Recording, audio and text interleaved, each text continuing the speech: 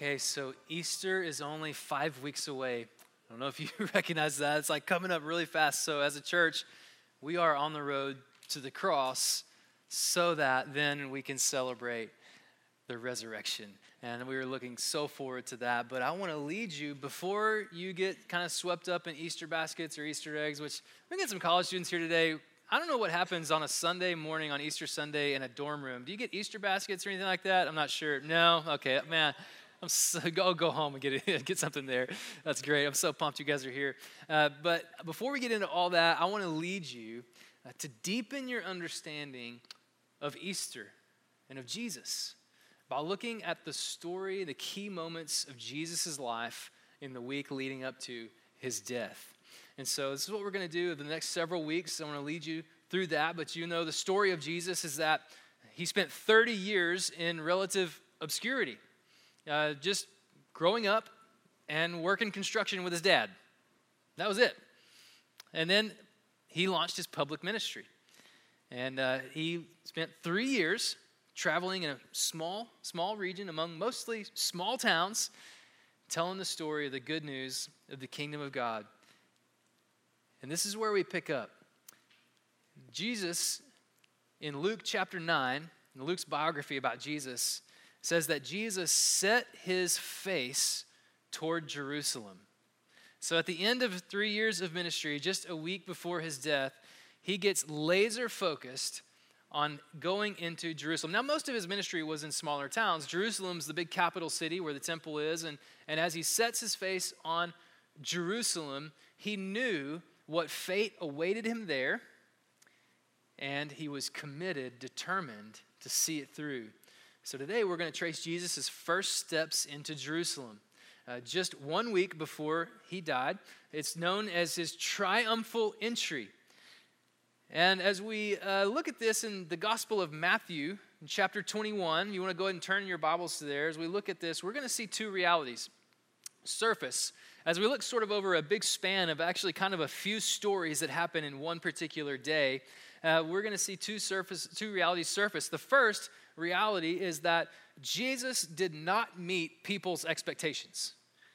Jesus did not meet people's expectations. But on the flip side, we're also going to see how people had failed to meet God's expectations. So we're going to talk about both of these here in Matthew chapter 21, just about 1 week before Jesus' death on the cross. And before we get into how Jesus didn't meet the people's expectations, I want to read the first 7 verses from Matthew chapter 21. So with me, just look with me in chapter 21, verse 1. It says, "When they approached Jerusalem and came to Bethphage at the Mount of Olives, Jesus then sent 2 disciples, telling them, 'Go into the village ahead of you. At once you will find a donkey tied there with her foal. Untie them and bring them to me. If anyone says anything to you, say that the Lord needs them, and he will send them at once.' This took place so that what was spoken through the prophet might be fulfilled. 'Tell daughter Zion, see, your king is coming to you, gentle and mounted on a donkey and on a colt, the foal of a donkey.' The disciples went and did just as Jesus directed them. They brought the donkey and its foal, and then they laid their clothes on them, and he sat on them." Now, the first way Jesus didn't meet the people's expectations comes out in this really kind of silly story.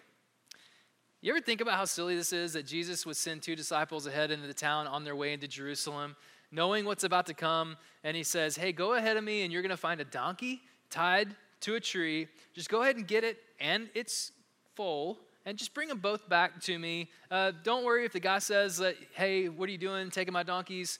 Just tell him the Lord sent you and he needs them, and then he'll let them go." Okay, isn't this kind of silly, right? Except that what we realize is Jesus is quoting a prophecy. And so the first expectation that Jesus did not meet was that Jesus was not just a prophet. Jesus was not just a prophet. Now, throughout his ministry for 3 years, he was commonly referred to as a prophet. Now, we see this even in this passage here in a few verses when we come to it, but it's understandable why. I mean, he was always quoting scripture. He was always calling people out for their sin. He was constantly at odds with the religious leaders. I mean, this is the recipe for ancient prophet, okay? So he was a prophet, but he was not just a prophet. This is what's amazing about this story is that Jesus, it takes it up a notch in this story. First, we see him prophesying about the donkey. What a silly thing to say, except that we know when it comes true and it's fulfilled easily in verse 6 and 7, verse 4 and 5 reveal why this is happening. And this is kind of the second thing that we see is that Jesus is not just prophesying, but he's fulfilling prophecy. He's fulfilling prophecy. Verse 4 and 5, quote, Zechariah chapter 9. This is a 550-year-old prophecy. If you've been with us the last few weeks, you know we've been studying Haggai in the Old Testament, a minor prophet, just a small 2-chapter prophecy in the Old Testament. And then right next door to Haggai in your Old Testament is the prophet Zechariah. And it's a little bit longer, but they are two guys in the same region at the same time, talking to the same people with just about the same message from God as the people have come back to their homeland, to the promised land, to Jerusalem, to rebuild the temple. They're encouraging them toward faithfulness to God and to finish the temple project. Well, as they are establishing and reestablishing the kingdom of Israel, after they've been exiled to Babylon, Zechariah speaks up and he says these words. God speaks through him to speak these words, that their king will be coming. Not like other kings riding on a white horse or something immaculate like this, but riding on a donkey, on a colt, the foal of a donkey. And Jesus fulfills this in a detailed way, almost to a silly way. This rare prophecy, 550 years old. Jesus wasn't just a prophet, he fulfilled prophecy. You know, this was only one of several hundred prophecies that Jesus fulfilled. I mean, this is an unbelievable feat. The world has seen lots of prophets, not only ancient prophets, even more modern prophets. I was thinking this week about Nostradamus. I don't know if you've thought about Nostradamus or you studied him in school or whatever, but in the 16th century, this guy ended up in France and he was writing all these prophecies about what would happen in the world. In fact, one of his works included over 900 prophecies just wrapped up into one book, just published, and people read it and hung on to it, and they waited to see would they come true. Well, even today, people argue about whether Nostradamus' predictions actually came true, because the reality is he wrote very vague predictions. I mean, he was just like generic things that, you know, you could sort of squeeze any world event into like, oh yeah, it fulfilled that prophecy, or this one, but maybe this other one did too. We're not super sure. Jesus, on the other hand, fulfilled hundreds of times over in extreme detail and nuance exact ancient prophecies. I mean, this is incredible. It's never been repeated. Jesus is completely unique, and we have to reckon with that in our own lives, that Jesus is more than a prophet. He's the fulfillment of all of God's prophecy. So this particular prophecy struck a chord with the people. It had been centuries since Israel had successfully governed themselves. From the Persians in the time of Zechariah to the Romans now in the time of Jesus, the Israelites longed for a national freedom. This is what their heart's desire was. And the promise of God's Messiah, which even Zechariah refers to, and even Isaiah refers to a couple hundred years before Zechariah, all the way back to the King David and even farther back into our Old Testament, the long-awaited Messiah, Savior, King had morphed for the people from a spiritual expectation into a political desire. They thought if we could just get out from under the yoke of our oppressors, we can flourish as a people. If we could just have our own government again, if we can just restore our nation, we can flourish as a people. And they lost sight of what God intended in his covenant promise for a Messiah, a Savior, King. And their hopes would be dashed because second expectation that Jesus didn't meet, Jesus wasn't a political hero. He just wasn't. I mean, his whole life, none of it said politics at all, really. I mean, he just kind of almost stayed away from that stuff. But let's see what happens here in verses 8 through 11. Chapter 21, 8 to 11 says, a very large crowd spread their clothes on the road. So he's coming into Jerusalem, riding on a donkey. A very large crowd spread their clothes on the road. Others were cutting branches from trees and spreading them on the road.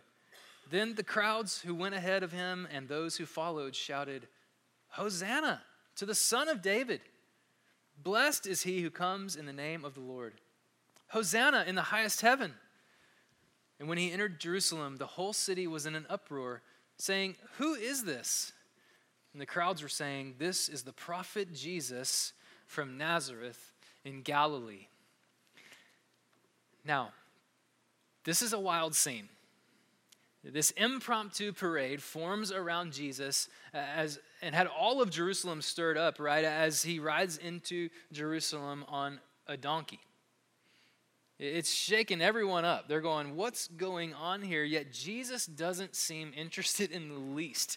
He's not rallying people. Matthew doesn't even really tell us if he acknowledges what's happening around him or if he responds in any way. So what is going on here?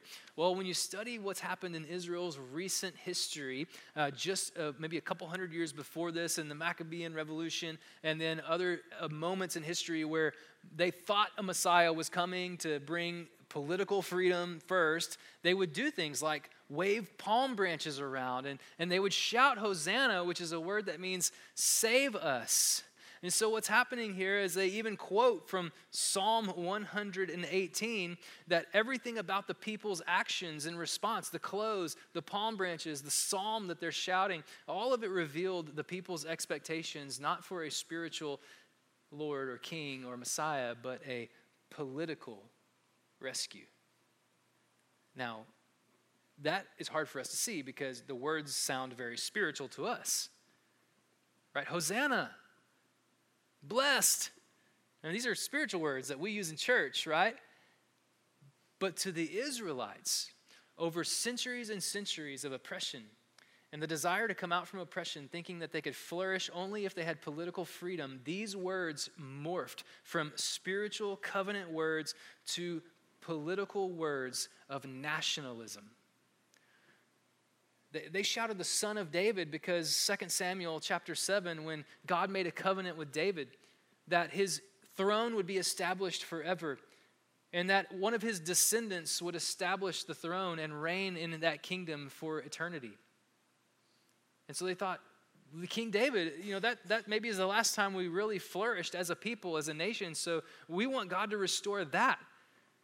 So they called him the Son of David. They shouted Hosanna, which is a word that simply means save us. Save us. But they weren't saying to save us from sin. They were saying save us from the Romans. We're tired of this life. We're tired of being oppressed. We're tired of having somebody else govern us. We're tired of following their rules. Save us, won't you? You see, to the Jews in Jerusalem, shouting Hosanna was like crowds of people that you might have seen in the last few years in the U.S. shouting things like, "Make America great again," or "Build back better." I mean, it's a cry of nationalism. It's a cry of restore our nation. Pretty interesting. Well, when they thought he was there to restore Israel as a nation, they swarmed the streets. Had they known that he was there to bring salvation through suffering, to bring a kingdom eternal through death before resurrection, it would have been tumbleweeds in the street, not shouts of joy or praise. Jesus isn't a political hero. Not then, not now. That doesn't mean he isn't victorious. In fact, 2 Samuel 7, Psalm 118, which are quoted here, these are victorious passages in the Bible about God's future Messiah, the long-awaited Savior King who will reign in victory forever. It's true about these things. They just misunderstood it. Their expectations were wrong. Jesus didn't meet their expectations. In fact, he exceeded their expectations for a Messiah. The Greek word in chapter 21, verse 10, for the word uproar I just think this is so curious. It's the same word that we get our word seismic from. So it says the city was in an uproar, which means that there was literally, it was a kind of an earth-shaking moment. There was seismic activity.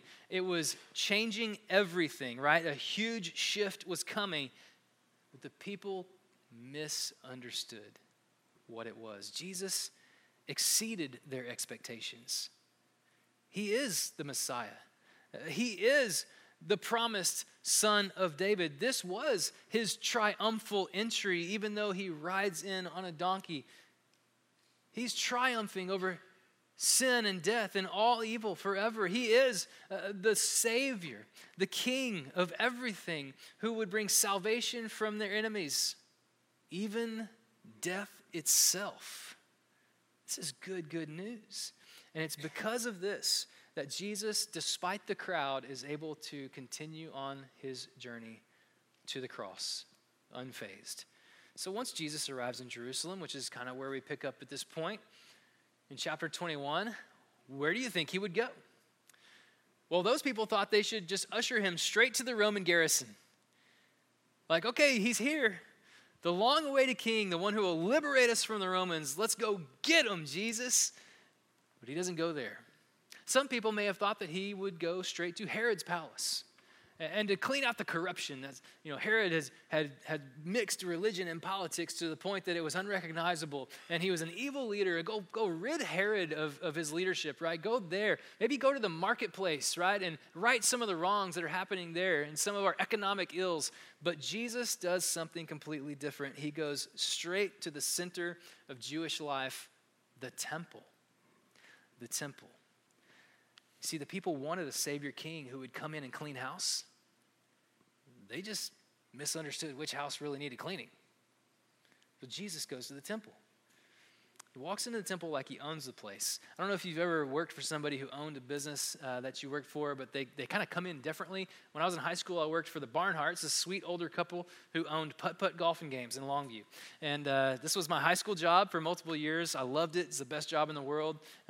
Well, maybe except for this job, but if I could do that part-time again, I might, because it was so much fun. But no matter how hard I worked at putt-putt, when the Barnharts walked in as owners, there was always something I'd missed, because they saw things differently, right? They would see where there was like dust on the shelves, or they would see where something was out of place, or maybe where one of the machines was out of order. This is all, and then they would let me know. They would go, hey, I just noticed this on the way in. Can you take care of that? Can you fix that? Right? Because that's just how owners operate. Well, this is the posture Jesus takes walking into the temple. It's the posture of an owner. But as he walks in, he's not looking for things out of order. Instead, he sees people out of order. And he calls out 3 things in the people where they had failed to meet God's expectations. There was a lack of prayer, a lack of praise, and a lack of fruit in their lives. We're going to talk about each of these quickly. A lack of prayer is where we're going to start. So read with me in verse 12 and 13 from Matthew chapter 21. As the story develops, Jesus enters Jerusalem and now goes into the temple. It says in verse 12, Jesus went into the temple and threw out all those buying and selling. He overturned the tables of the money changers and the chairs of those selling doves. And he said to them, "It is written, my house will be called a house of prayer, but you are making it a den of thieves." Now, we like to talk about this as Jesus' anger. Righteous anger, right? And it is. But don't miss the bigger picture here. The temple was designed to be a place for people to seek God for what he could give. But it had been twisted into a place for people to take what they could get from others. It was a perverted version of what God intended. The sounds of the temple had shifted from communion with God now to commerce. The temple leadership had become more like a mafia than a ministry. This is a perversion of what God intended the temple to be, and Jesus notices it right away. That the temple, a place for defiled people to come and be restored to God through sacrifice, was now defiled itself. But Jesus was there to restore it. He quoted the prophet Isaiah from 700 years before that about the temple being a house of prayer.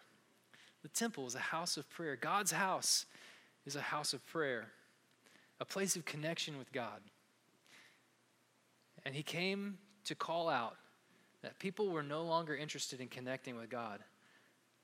But what's interesting and fascinating is that he himself was preparing to become the sacrifice by which people would be allowed to connect with God again in a personal way.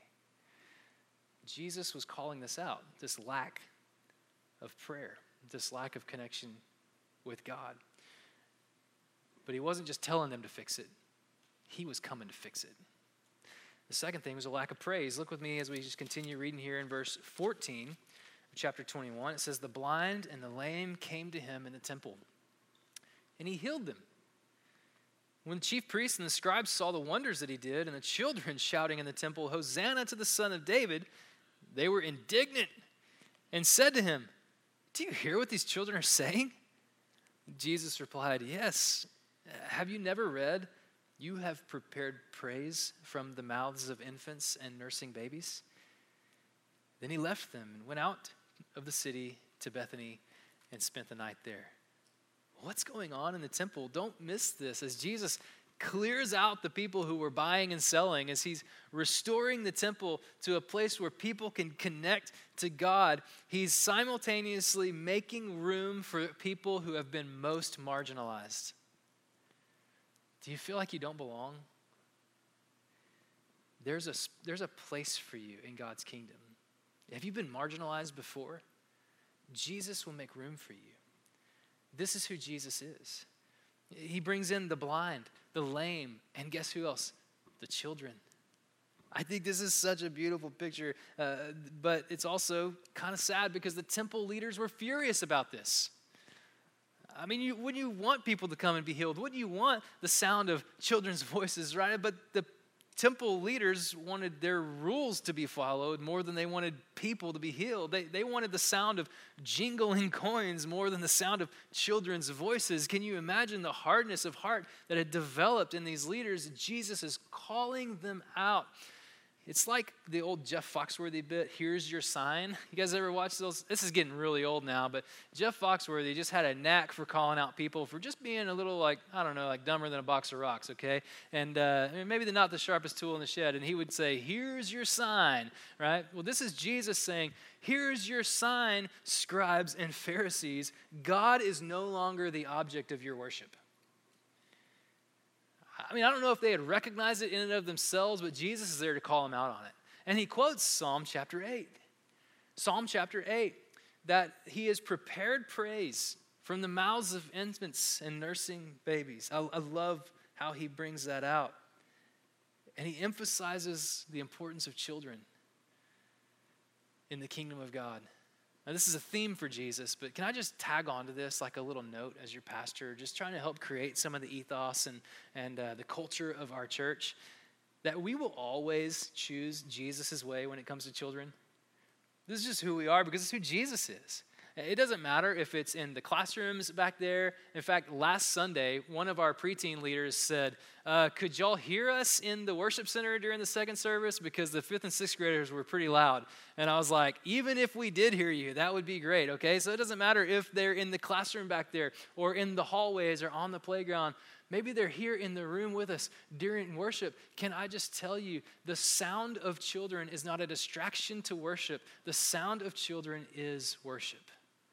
This is who Jesus is. This is who we're going to be as a church. We love children here. And as I'm talking about this, I want to just remind you of where we are in the season of our church right now. 2023, we're in the middle of what we're calling the Home Front Initiative, making Christ the center of our homes. Now, you may go, "Well, I don't have kids in my house." Well, you might have grandkids around. You might be a student who has roommates or dorm mates, apartment mates. That's your household, okay? And so when we make Jesus the center of our household or our homes, we're taking a few challenges this year. The second challenge we just started this week is the Family Devotional Challenge. And for the next couple of months, we're challenging you to be the spiritual leader in your household by taking one day, one time a week for 15 minutes and leading a devotional for your family. That's it. If you need resources for that, if you need help toward that, we want to help you. There's incredible resources on our website, but I want to just put this in your ear. Psalm chapter 8 should be something you're writing down in your notes to go read with your family. It's a great, great psalm. Even our children's ministry was memorizing it last year. It's a great psalm to read when you got kids around. So Psalm chapter 8, just make a note of that. And then as you move toward growing your family and leading them in devotionals every week for 15 minutes, this would be a great, great option. So Jesus has called them out. Lack of prayer, lack of praise. And now he has one final indictment. The people. But he's already left the temple. He's already gone to Bethany and spent the night. But he's got one more thing to say, and it's about their lack of fruit. Look at verse 18 with me. It says, early in the morning as he was returning to the city, he was hungry. Seeing a lone fig tree by the road, he went up to it and found nothing on it except leaves. And he said to it, may no fruit ever come from you again. At once, the fig tree withered. And when the disciples saw it, they were amazed and said, how did the fig tree wither so quickly? Jesus answered them, truly I tell you, if you have faith and do not doubt, you will not only do what was done to the fig tree, but even if you tell this mountain, be lifted up and thrown into the sea, it will be done. And if you believe, you will receive whatever you ask for in prayer. What's going on here? Matthew links this strange story, maybe even stranger than the donkey story, to the temple. And he does it on purpose. So verse 17 tells us they'd gone to this little town of Bethany. And this town of Bethany is a town whose name could be translated House of Figs. And there was this fig tree in the house of figs, yet it had no figs on it. And so he curses it, and it withers. This was Jesus' indictment of the temple. The people of God were there in the house of God, yet godliness was not being produced. And so Jesus effectively curses the temple, and the temple as they know it, by the way, was about to become defunct anyway. Just like the fig tree withered in an instant, do you know what happened just 1 week from that point as Jesus hangs on a cross and his life fades away and he takes his very last breath? And at that very moment, in an instant, what happens at the temple where the holiest place is divided from the normal places with a massive curtain, God takes it from the top and rips it all the way to the bottom, and he opens up access to himself through Jesus' death. And so in an instant, the temple is rendered useless. What they had leaned on for their way to God was now defunct. It had no purpose. And so Jesus introduces this new way. That ritual sacrifice was no longer the path to godliness. That Jesus' sacrificial death on the cross ushered in this new way to relate to God, a new path to godliness, which was faith alone. And this is what verses 21 and 22 are all about. Now, yes, we talk about these verses when we talk about prayer, and we'll talk about that here in just a moment. But before we get there, I want you to see the bigger picture that, yes, it's about prayer, but the context is Jesus introducing a new covenant of access to a relationship with God, right? Because of Jesus, we don't come to God through religious requirements. Instead, God came to us in Jesus, who became the fulfillment of all religious requirements so that we could come into a relationship with God by faith. You see how seismic of a shift Jesus was bringing as he entered Jerusalem and goes to the temple and makes this declaration. Now let's talk about prayer for just a minute. Does anyone find this question that the disciples asked in verse 20 odd, strange? How did it wither so quickly? I'm not sure I would have asked the same question. I don't know, think about your life too. If you were there with Jesus and you see him do that, I mean, maybe you would ask the how question, but I think I would want to ask why. Why, Jesus? Why would you do that? I mean, if you look at the timing of this event, like actually the figs weren't even supposed to be there yet. Like the leaves were there, but the figs were coming. So why? And I think that when it comes to prayer, a lot of us are distracted or preoccupied with the why question. That we want answers from God before we believe God is who he says he is or can do what he says he can do. God, why did you choose to do this way? God, why did you allow evil into the world? God, why did you make me the way you made me? God, why? Why aren't things working out the way for me that I thought they should? God, why did you make me get that diagnosis? God, why did I have to go through that suffering? God, why? We're so preoccupied with the question of why that it's keeping us from experiencing the miracles of God. If we would just come to him in amazement, like the disciples did, and go, whew, how'd that happen? I can be a part of that? Because Jesus answers the how question. Did you see it? He says in verse 21 and 22, if you have faith. In verse 22 it says, if you believe. So the disciples, amazed by Jesus, asked how. This is the answer, is by faith. The same word for believe in verse 22 is just the active version of the word faith in verse 21. So here's maybe a better way to read verse 22. Verse 22 could say, if you live by faith, you will receive whatever you ask for in prayer. You want more prayers answered? Instead of making prayer a religious ritual, make prayer a way of life that's as regular to you as the breath in your lungs. Practice prayer like that. I guarantee you'll see God work and you'll be amazed. How about just having a fruitful life? Bearing spiritual fruit. Don't reduce the Christian life to going to God's house on occasion, as many people have mistakenly done. But instead, remember what God did through Jesus was come to us so that he could make his home in you and go with you through life. So practice remembering that Jesus, he didn't take the temple away and curse the temple just because we weren't good enough. He did it because there was a better way. He did it because he longed for you and I to have a relationship with God through faith. That not we have to go to him, but he would come to us and live in us. And then we would see mountains move.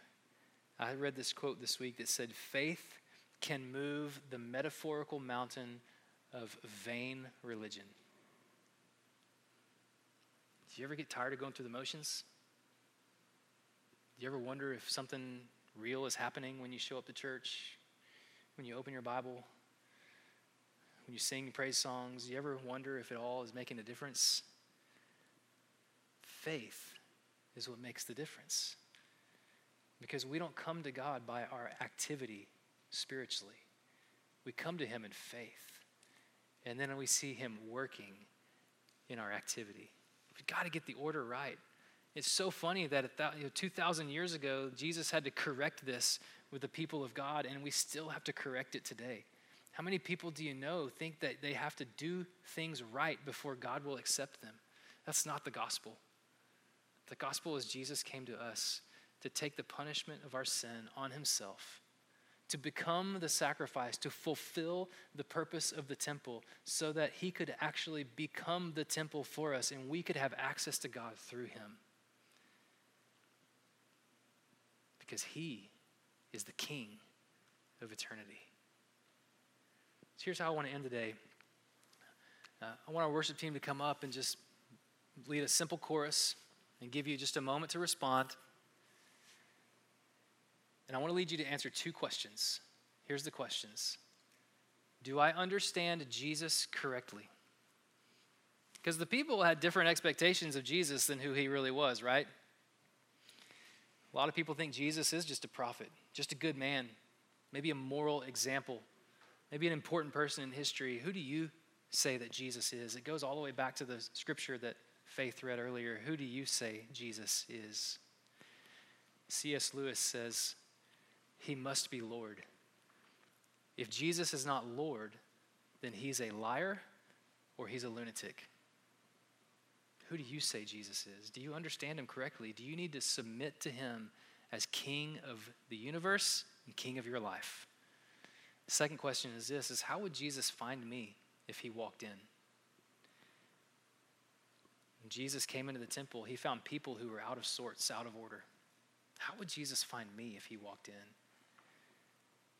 And if I respond to him in faith, he will make me right with God and set me on the right path.